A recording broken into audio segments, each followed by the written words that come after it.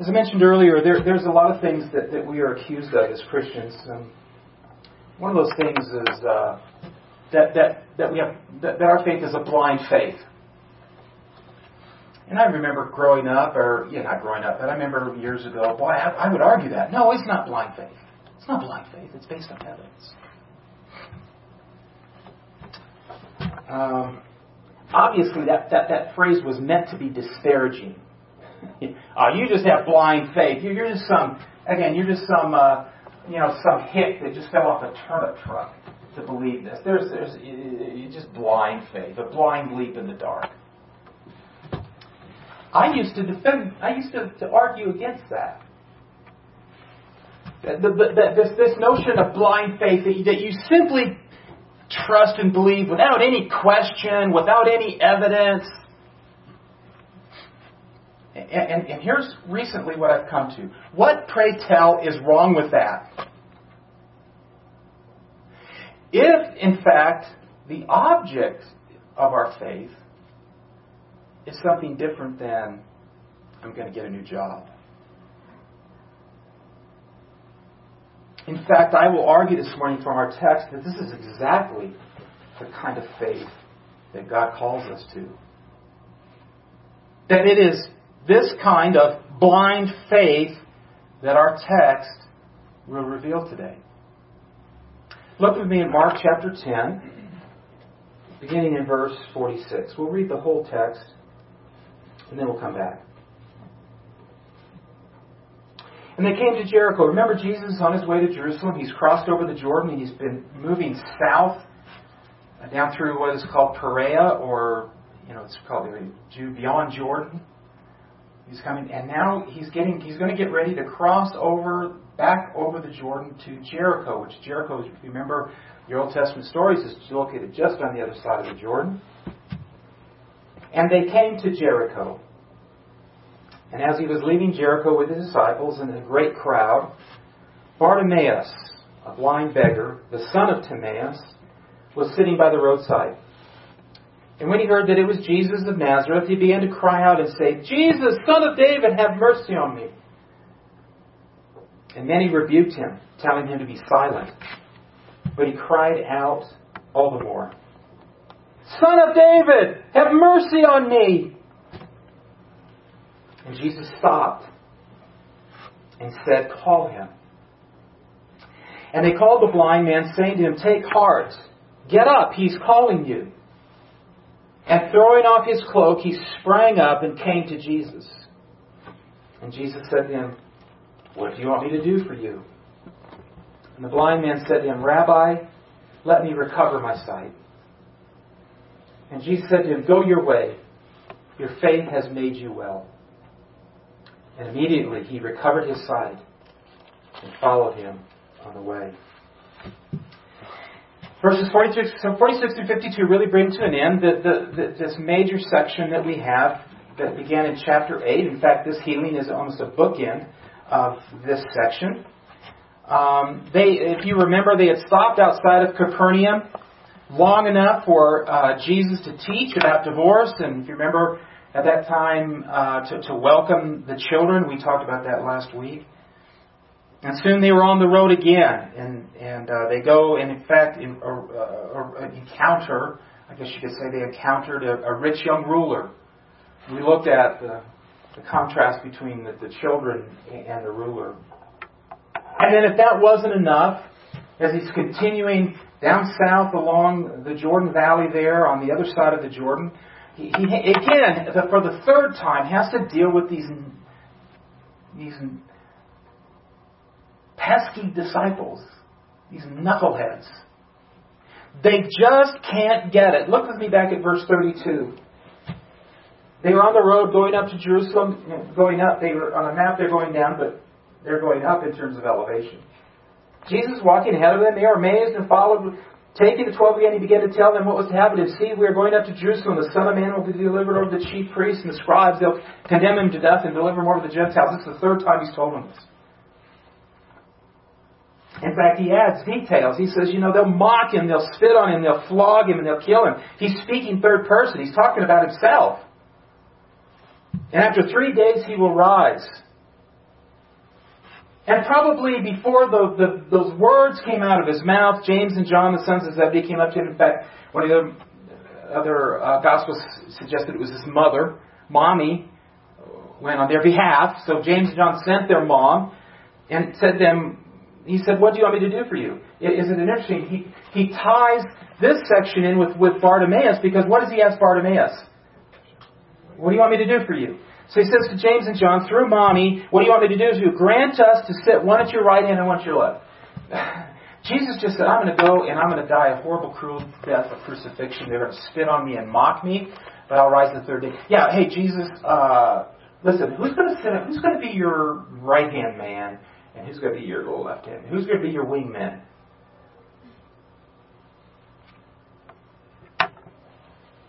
And Jesus has to correct them yet again. He says, in verse 42, Jesus called them and said to them, you know, by the way, the other disciples were indignant, it says. And you know why they were indignant? They didn't think of it first. They didn't think of going to Jesus first. But in 41, when the 10 heard this, they became indignant. Jesus called them and said, you know, those who are considered rulers of the Gentiles lord it over them, and their great ones exercise authority over them. But it shall not be so among you. Whoever would be great among you must be your servant. Whoever would be first among you must be slave of all. And this is probably the theme verse of all of Mark, I would say, this verse 45. For even the Son of Man came not to be served, but to serve, and to give his life as a ransom for many. The first part of this verse, verse 45, the Son of Man came to be served, not to be served, but to serve, is all that we've looked at in Mark up until this point. Now the rest of the Mark is to give his life as a ransom for many.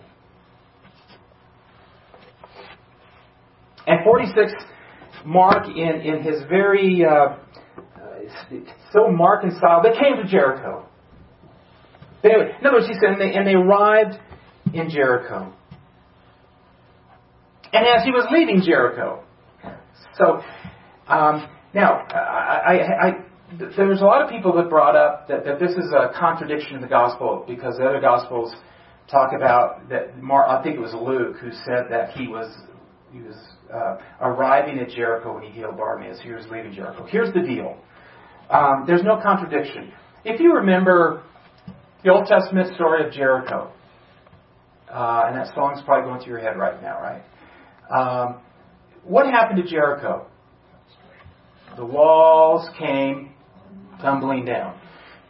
Jericho was destroyed. In fact, God pronounced a curse on Jericho. He said, anybody who attempts to rebuild this city is cursed. Well, Jericho was rebuilt. So this wasn't built. There was a new Jericho that was built that Herod built. And Herod would have been aware of the Old Testament teaching. He would have been aware of this curse. So what does he do? He doesn't rebuild Jericho. So he has a legal loophole. He moves the site a little further away from the old Jericho and builds a new Jericho. And apparently this was one of his favorite cities. It was, from all accounts that I read, it was beautiful. It was extremely beautiful. Very affluent. This, in fact, one account I read said that this is where the wealthy would go to winter. So this was like their Florida. You know, they had a home in Jericho. You know, they lived in Bethel, but during the winter they'd come and stay at their home in Jericho. Anybody else knew a famous person who lived in Jericho? Zacchaeus. And Zacchaeus was a Vito, man was he. Thank you, Michael. It's going through your head right now, isn't it? Mark doesn't tell us anything about Zacchaeus. He focuses on this man that Jesus meets on his way out of Jericho named Bartimaeus. Verse 46. And he was leaving Jericho with his disciples and a great crowd, a huge throng of people. It says, Bartimaeus, a blind beggar, the son of Timaeus, was sitting by the roadside. Now this is Mark. This is another example in the Gospel of Mark where he is making clear, he's interpreting for Gentiles the name Bartimaeus. Okay, here's a Hebrew. It's all, ironically, it's also Aramaic. Bar means son. So Bar Timaeus is son of Timaeus. So it was a redundant for Mark to say Bartimaeus, a blind beggar, the son of Timaeus. In other words, he's clarifying this was the son of Timaeus. So, Bar means son of, Bat. It looks like Bat, but it's Bat. Bat means daughter. So, for instance, Bathsheba. Bathsheba is the daughter of Sheba. What's that? Bar mitzvah is the son of the law, of the covenant, the commandment. Bat mitzvah is daughter. I remember, was it you or Lindy that went to a bat mitzvah? I went to like 4. You went to like 4 bat mitzvahs. One of them I sent you guys back upstairs to change, I think. That wasn't you? No, that was Lindy. That was Lindy. Oh, that's right. That was Lindy. She's going to this bat mitzvah like she's going to Studio 52 or whatever. They did get a little while. Anyway, I digress. Son of Timaeus. This was someone's son. Let's not forget that. These were real people. This was Timaeus' son. Have we ever considered what life would have been like? I know that there are many people, even people in our church, that have challenges and are helping others, but life was extremely hard during this time for blind people. Eye diseases and eye infections were very common, and there weren't a lot. Well, there weren't any eye clinics. There was no Kaiser. The low copay that you could go to. We do know in Laodicea, later on, from this, that they apparently had some kind of a medical school they claimed they had an eye salve that helped. I guess that's probably the original infomercial. No prescriptions, no disability payments. They were essentially resigned to begging. And it just so happened that in the midst of this chaos, Jesus leaving, it's like a Trump rally. He's leaving Jericho, and this throng of people are with him, and he's on the road going outside of Jericho.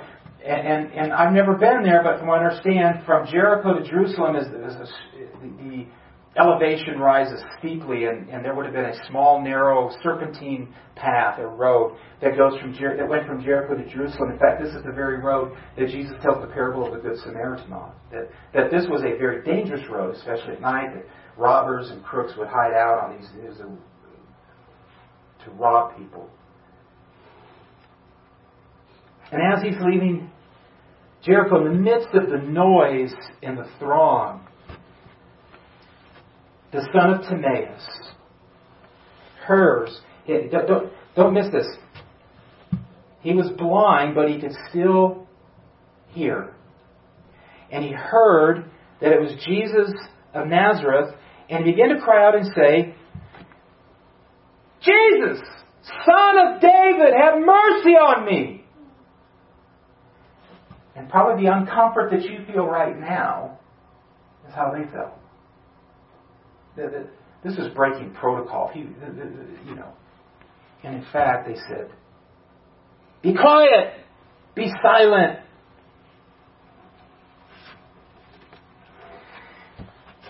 So I want us to look at 5 characteristics of blind faith. And hopefully demonstrate this is exactly the kind of faith that God calls us to. Now, verse 47. He began to cry out. This seems obvious, doesn't it? Blind faith cries out. Now, it doesn't mean that you literally have to, verbally vocalize and cry out. And by the way, as we go through this text, you will notice that prayer and faith become almost interchangeable. That when I'm talking about prayer, I'm really talking about faith. When I'm talking about faith, I'm talking about our expression of faith, which is prayer. Prayer is an expression of our faith. When we pray, it is an indication, or what we pray, when we pray, if we pray, it's a manifestation, expression of our faith. Blind faith cries out. And notice what he cries out. The only place in the entire gospel that Jesus is called the Son of David was by this blind beggar. How in the world had he come to a place where he recognized that Jesus was the Messiah? This is a messianic title. Son of David. This is the fulfillment of the Davidic covenant.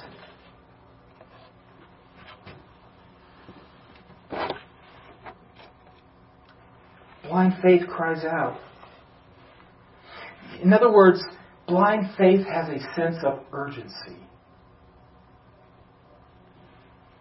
A sense of urgency. Keep your marker here. Turn to Matthew chapter 14, if you would.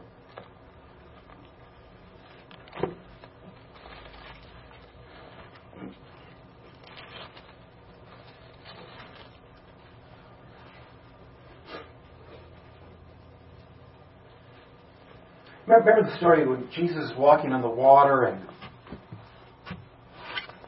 the disciples, they're afraid, they see him, and good old Peter says, Lord, if it is you, command me to come to you on the water, verse 28.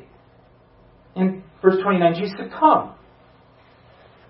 So Peter got out of the boat, walked in the water, and came to Jesus. When he saw the wind and was afraid, and beginning to sink, he cried out, Dear Heavenly Father in heaven, I thank Thee that Thou art most gracious, Thou art most merciful and kind. Would You please bless me right now?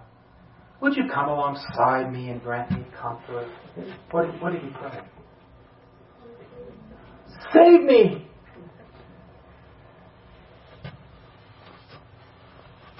Blind faith has a sense of urgency.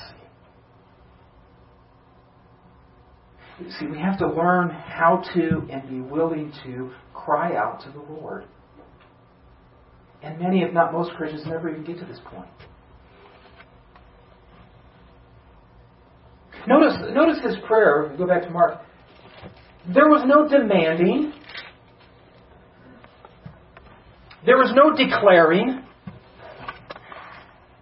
That's really big in church these days. I declare that we're all healthy and, well, in the land of Bethel, they do a lot of it. I guess they didn't declare anything about wildfires.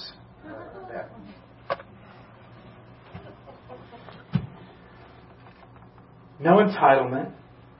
What does he say? Have mercy on me. Have mercy on me. See, this is the posture of blind faith. It's a plea, it's an urgent plea for mercy, not based on anything we have done, not based on anything that we have earned. And this ultimately begins, first and foremost, preeminently, is when we believe to be saved. We cry out to Him, oh God, save me.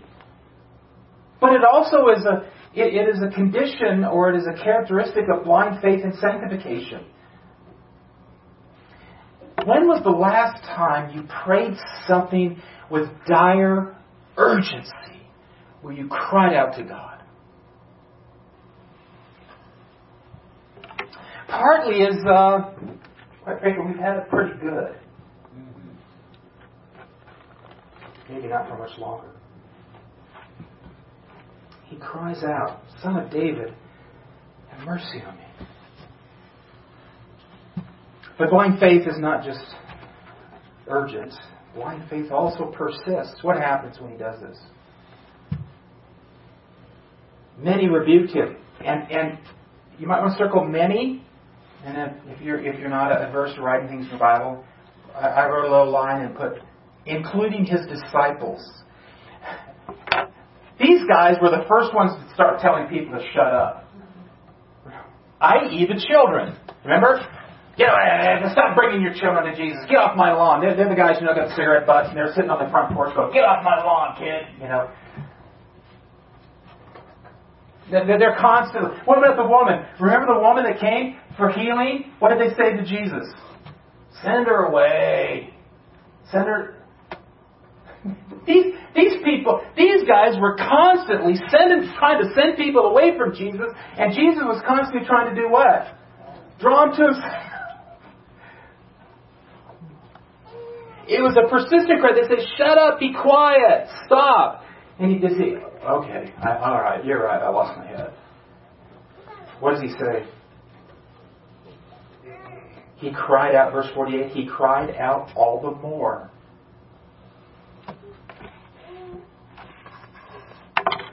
Ever gone to the Lord in prayer, and then all of a sudden you start thinking, what's the use? He's not going to do it.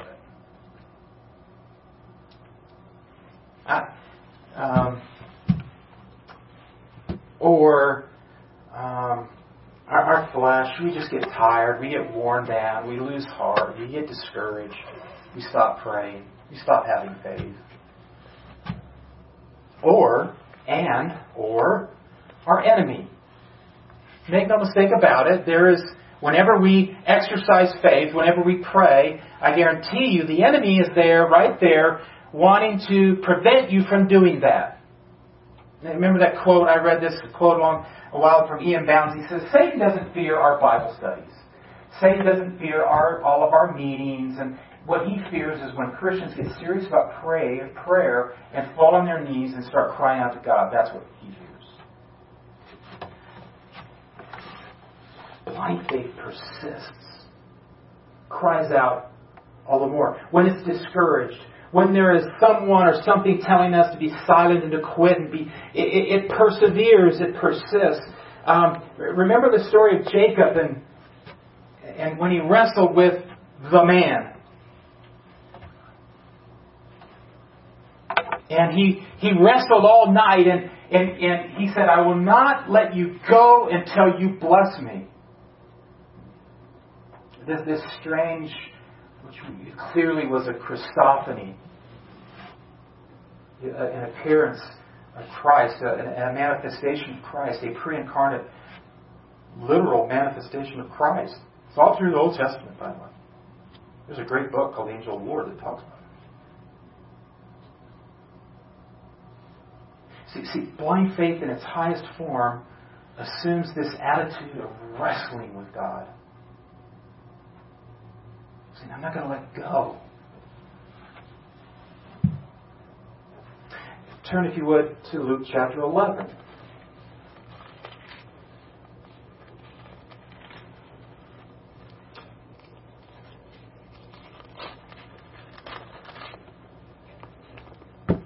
Luke chapter 11, verse 5.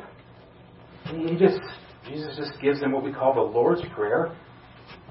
Hallowed be your name, your kingdom come, you give us this day our daily bread, so forth. Verse 5, and he said to them, which of you has a friend who'll go to him at midnight and say to him, friend, lend me 3 loaves? Okay, let's get real clear what's going on here. Let's say that I show up to your house and I ring your doorbell. Ding dong, ding dong, ding dong, ding dong. And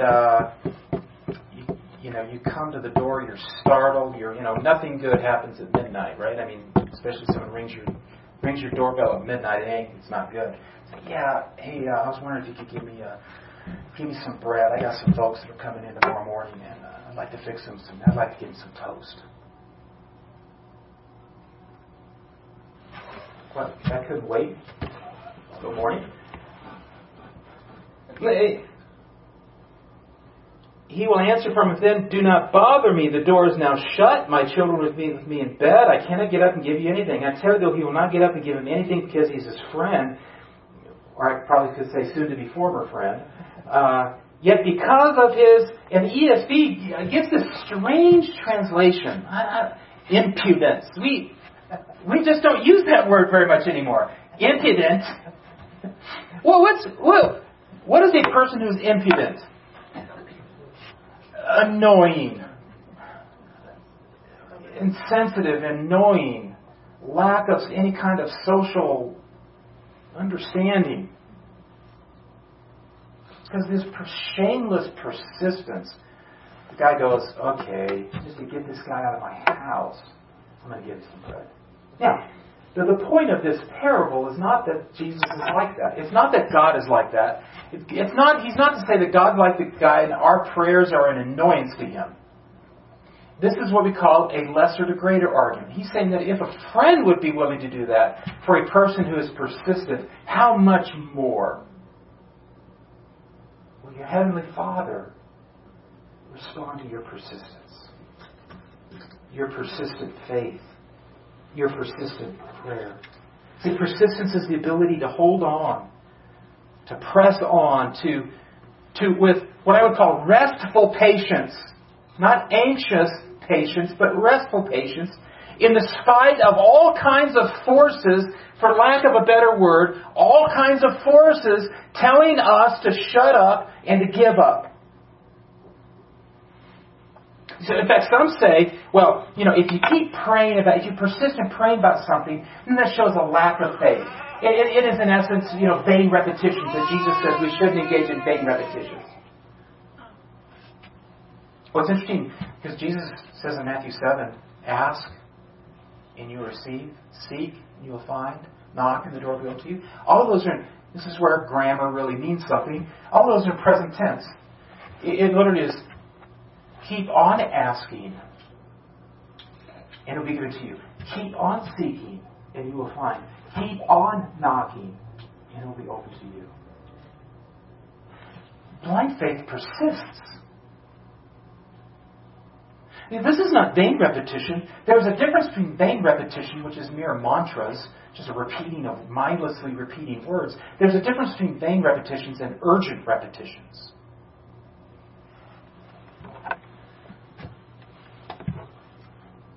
Blind faith persists.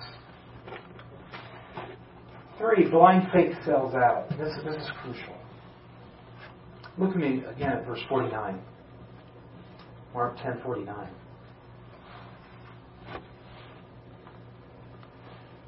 And Jesus stopped.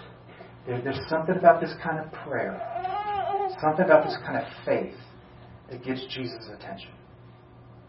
He stops and he said, call him. And they called the blind man, saying, take heart, get up, he's calling you. Verse 50, and throwing off his cloak, he sprang up and came to Jesus. And I thought, those of you that have been in our Wednesday night study know when we study narrative, biblical narrative, and this is gospel is a really unique genre, but it has a lot of the similarities to narrative. In biblical narrative, historical narrative especially, whenever there's details, those are significant. Why did Mark clue in on he threw off or he tossed aside? It's unclear whether he was wearing this. In all likelihood, he was sitting on it. He threw it aside, and he gets up probably with help and is taken to Jesus. Why did he give us that detail?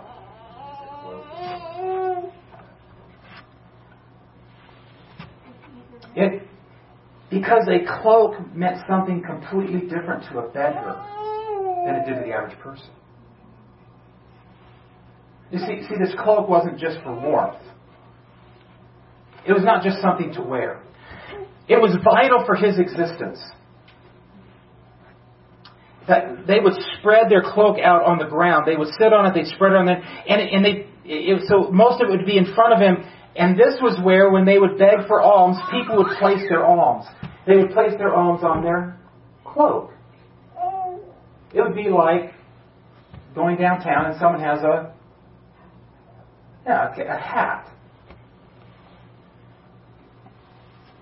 It was kind of their collection plate, and it was indispensable for begging, for the collection of alms. I would imagine that because of that and because of other things, that this cloak, if you ever see, there's a guy that I see going around homeless with a cart. He's got all this stuff in his cart. It's just piled up on his cart. Why?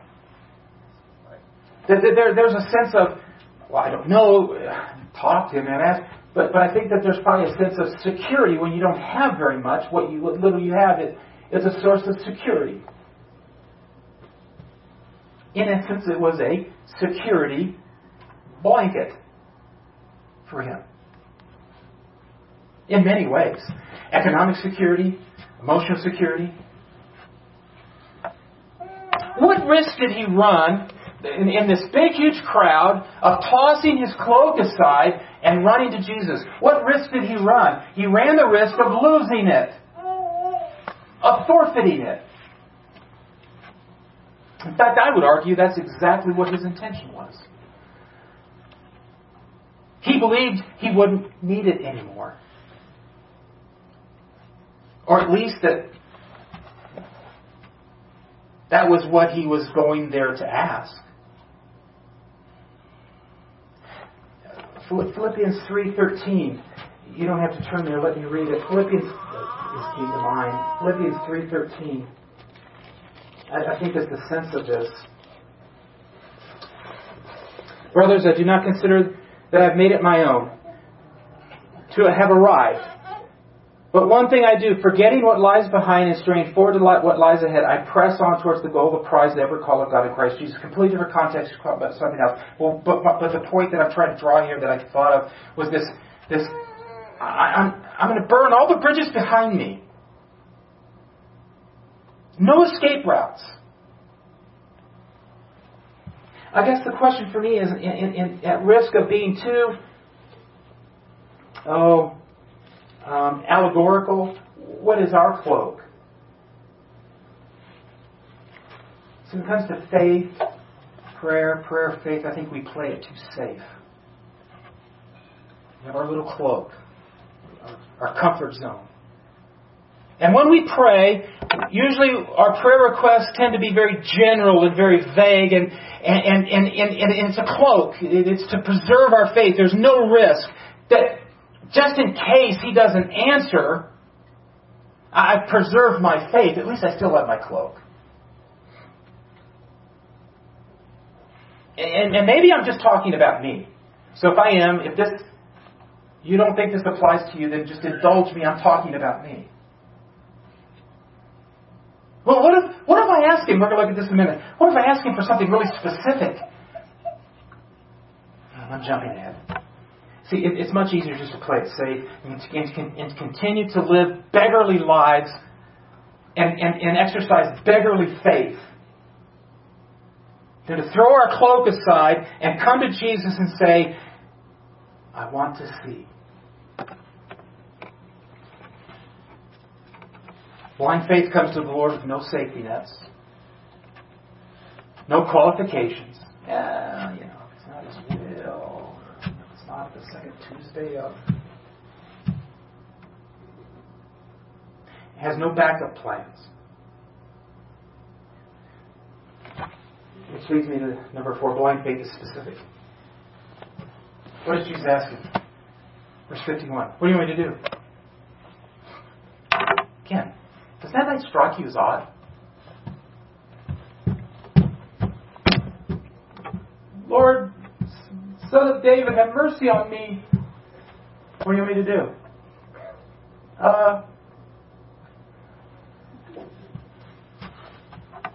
Does God know your heart cry and what you need and what your requests are before you even think it or speak it? Don't you think He already knows that? Why does He ask us to exercise faith and pray? Why would He say, what do you want me to do? Do you think Jesus didn't already know?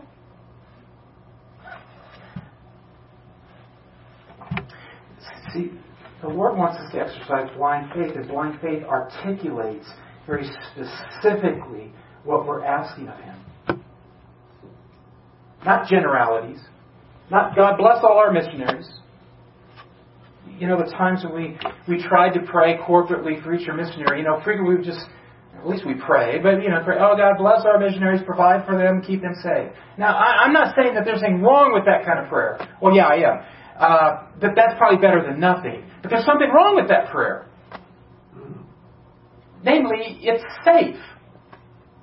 How would we ever know whether He did or He didn't? You see, when we get specific, we have to really trust. We have to really trust because it'll be very clear what happens. For instance, let's say that I have a big test on Friday. And I say, God, I want to get an A on my test. At some point, I'm going to find out. Namely, on Friday. Well, not now, Danny, because the grading period is, takes you, how long is it, Dan?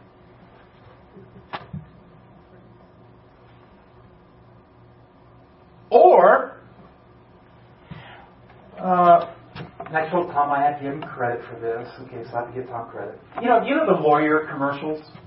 Past results are no guarantee of future results. Sometimes we have that when it comes to prayer and faith.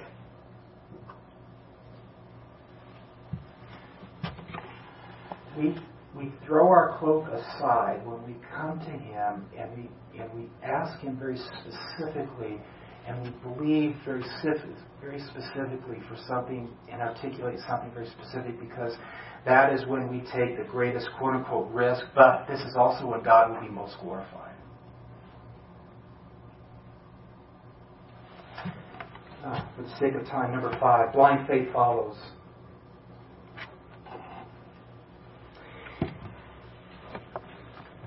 Back in Mark,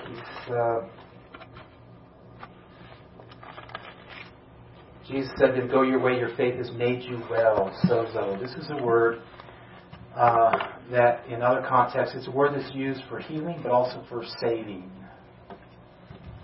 So whenever there was a physical healing, if you've been in this whole series, you see that the Gospels use a word that is used for both healing and saving.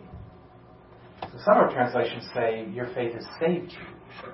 Perfectly good translation. And I've argued that the meaning of that word is intentionally ambiguous, because outer healing is a sign and a symbol of an inner spiritual healing. That Jesus just didn't go around healing people physically and let them die and go to hell. In other words, how could Jesus prove? In fact, he uses a parable. Which is easier to say? Your sins are forgiven, or take up your mat and walk. Well, it would be easier to say your sins are forgiven. Anybody can say that. How do you prove that? Only God can forgive sins. True, but how do you prove whether their sins are really forgiven or not? But if you say, take up your mat and walk, if they don't, you know they're not. So when Jesus says, your faith has made you well, the fact that he was physically healed indicated the authority and the reality of Jesus to save him. You see the point?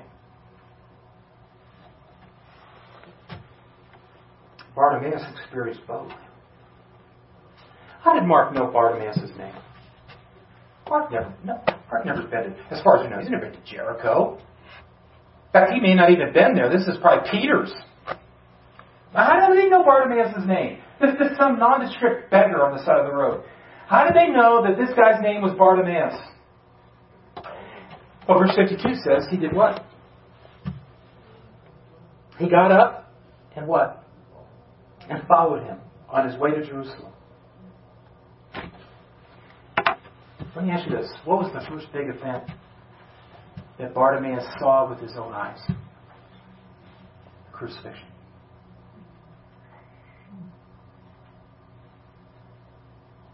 Remember what Peter said? Not long before this, Lord, we've left everything and followed you. In John 6, an account that Mark didn't record, the height of Jesus' popularity, he turns to the crowd and he says, after he's fed the 5,000, unless you eat my body and drink my blood, you have no part in me. And what happened? People left. They said, I'm out. And the picture is him with his disciples and just a bunch of trash on the hillside, from where the crowd. And he turns to him and says, you guys going to leave too? Good old Peter. Yeah, he said some stupid things, but he said some really faithful, profound things too. He said, Lord, where would we go? You have the words of life. Where would we go? Buddha? Krishna? Ramalama Ding Dong, who am I going to go to? Part of me says, where else? If this is not real, nothing is. Blind faith cries out. Blind faith persists. Was there any evidence that he was going to regain his sight? It sells out. It doesn't. Blind faith doesn't die the death of 1,000 qualifications. And I know some of those qualifications is we don't want to be lumped in with the kooks, these name it, claim it, entitlement kooks. But I'm on this. God has me on this path that there's a huge space in between where those people are and where we've been, that we can move into, that we can.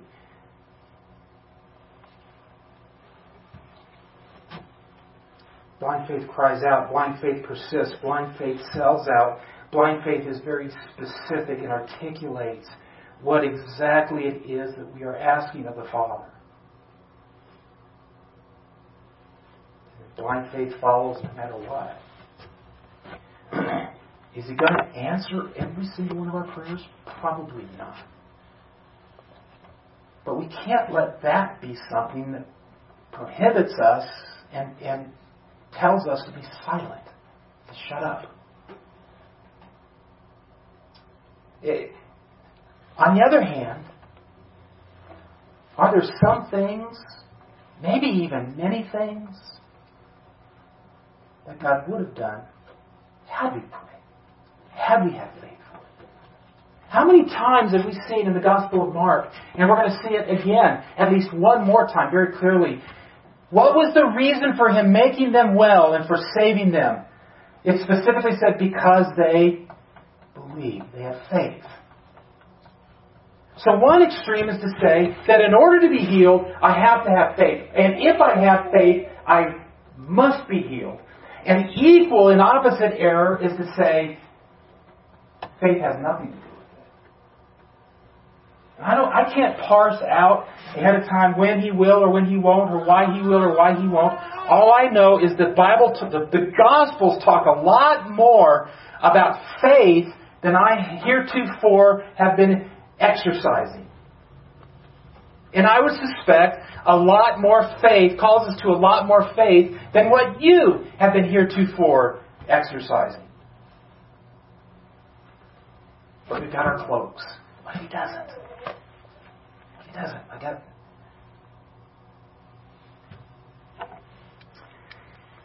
Blind faith cries out. Blind faith persists. Blind faith sells out. Blind faith is very specific and articulates very specifically, and blind faith follows no matter what. It sounds to me like blind faith is biblical faith. And not something that we should be embarrassed about, not something that we would try to explain, that's exactly what it is. A blind beggar saying, Lord, have mercy on me.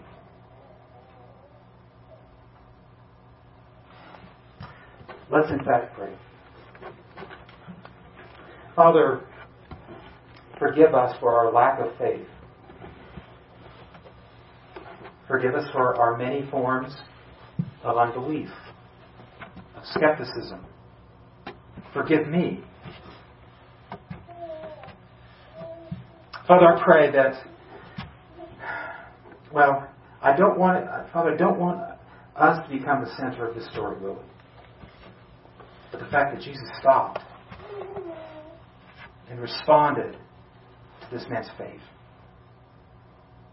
How profound is that? That Jesus, in His compassion, in His mercy, in the midst of this chaotic scene, responded to Timaeus' son and healed him and saved him.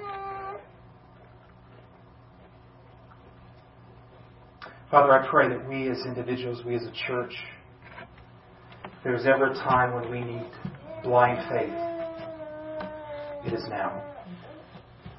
And Lord, if these people get elected, we'll need it even more.